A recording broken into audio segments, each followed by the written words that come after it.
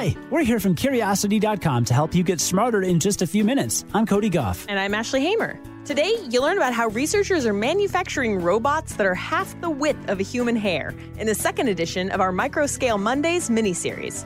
You'll also learn about a science-backed way to stop the hiccups. Let's satisfy some curiosity. How do you produce robots that are half the width of a human hair? You're about to learn how in the second edition of our Microscale Mondays miniseries.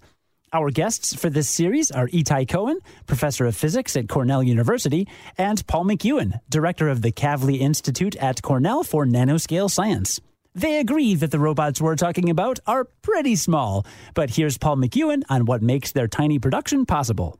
It's incredibly small, but fortunately here at Cornell we have basically the country's best academic nanofabrication facility, the Cornell Nanofabrication Facility, where the latest and greatest tools for making small things exist in a giant suite of tools that a student can go in and do a very sophisticated set of processes to make these small structures.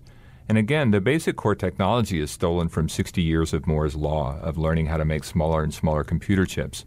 And then we're just adapting this technology to go beyond just information processing and making things that can actually move. So in the end, it's the fabrication looks a lot like you're making some sort of computer device. You have a wafer that goes through a series of lithographic processes where metals are dropped down or semiconductors or what have you. And then it's only at the very last step you drop it in an etchant that sets them free and etches them off the substrate, and you get in thousands or even millions of these devices off of a single wafer. And I should say that's something that's very special about this fabrication approach that we use is it's massively parallel. In other words, we don't make these things one at a time. You don't sit there and try to construct them individually. You make a giant array of them.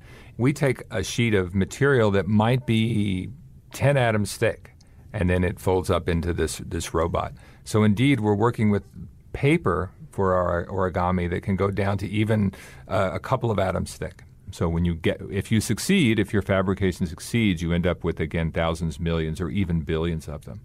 And as a result, the actual cost per little tiny robot can be tiny.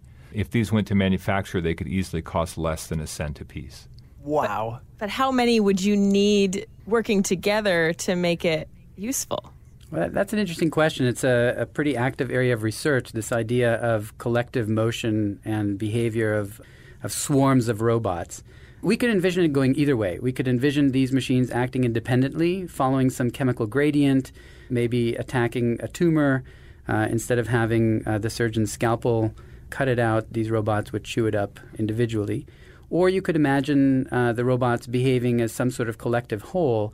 And there it's a little bit more complicated to think about how do you give these robots cues, light-driven cues, chemical cues, thermal cues, and design the interaction rules sufficiently simply and yet robustly to get them to do something that you want in concert. And this might sound like science fiction, but if you think about ant colonies or the way bees communicate with one another, these are very simple interaction rules that lead to fantastic behaviors of these organisms. Yeah, they're just following an algorithm. Algorithms are great, but how do these machines actually move around?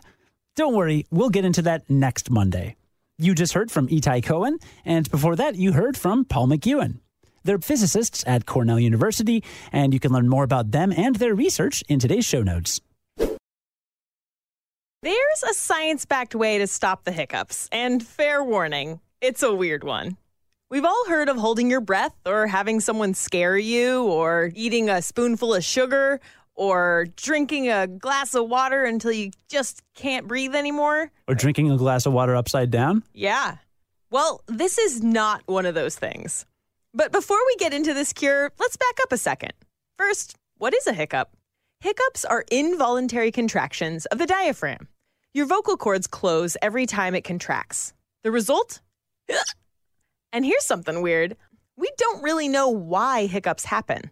We do know some things that cause them.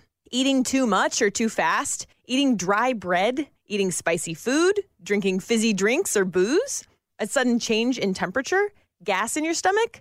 Yeah, it's a pretty long list. All of those things tickle your phrenic nerve. That's a nerve that starts in your neck and goes right between your lungs and your heart, all the way to your diaphragm, right where the hiccups happen. But you've got to hit a different nerve if you want to get rid of the hiccups. That's called the vagus nerve. This nerve is like a superhighway inside your body. It goes from your brain down through your face and down your torso all the way to the bottom of, well, your bottom. The vagus nerve controls the stuff you don't have to think about, like your breathing and your heart rate. You know, the stuff that keeps you alive. No big deal. This nerve can also help relax your muscles. Muscles like your diaphragm. See where this is going? Many hiccup cures are meant to stimulate the vagus nerve, which in turn gets your diaphragm to chill out. So stuff like gargling or yanking on your tongue. But there's no guarantee these methods will work every time. And sometimes desperate times call for desperate measures. So here's something else you can try if your hiccups just won't stop. Here goes. Digital rectal massage. That's digital, as in your fingers, and rectal, as in your butt. No, I'm not kidding. So back in the 80s, there was a guy who couldn't stop hiccuping after 72 hours, like 30 times a minute for 3 straight days. He tried every cure in the book, but nothing worked. Enter Dr. Francis Fessmeyer. He'd read a study where digital rectal massage lowered a patient's rapid heartbeat by stimulating the vagus nerve. So Fessmeyer quit using all those classic vagus nerve tricks from up front, and he opted for a less traditional approach, from behind. And it worked. In 2006, the study earned him an Ig Nobel Prize. That's the Nobel Prize parody for silly and unusual but very real scientific research. Aren't you glad we got to the bottom of that one? Before we recap what we learned today, we want to quickly remind you to please nominate Curiosity Daily to be a finalist in the 2019 Podcast Awards. You can find a link to that in today's show notes, and you can find our show in the categories of People's Choice, Education, and Science and Medicine. If our show makes you happy, then this is a great way to return the favor to Ashley and me.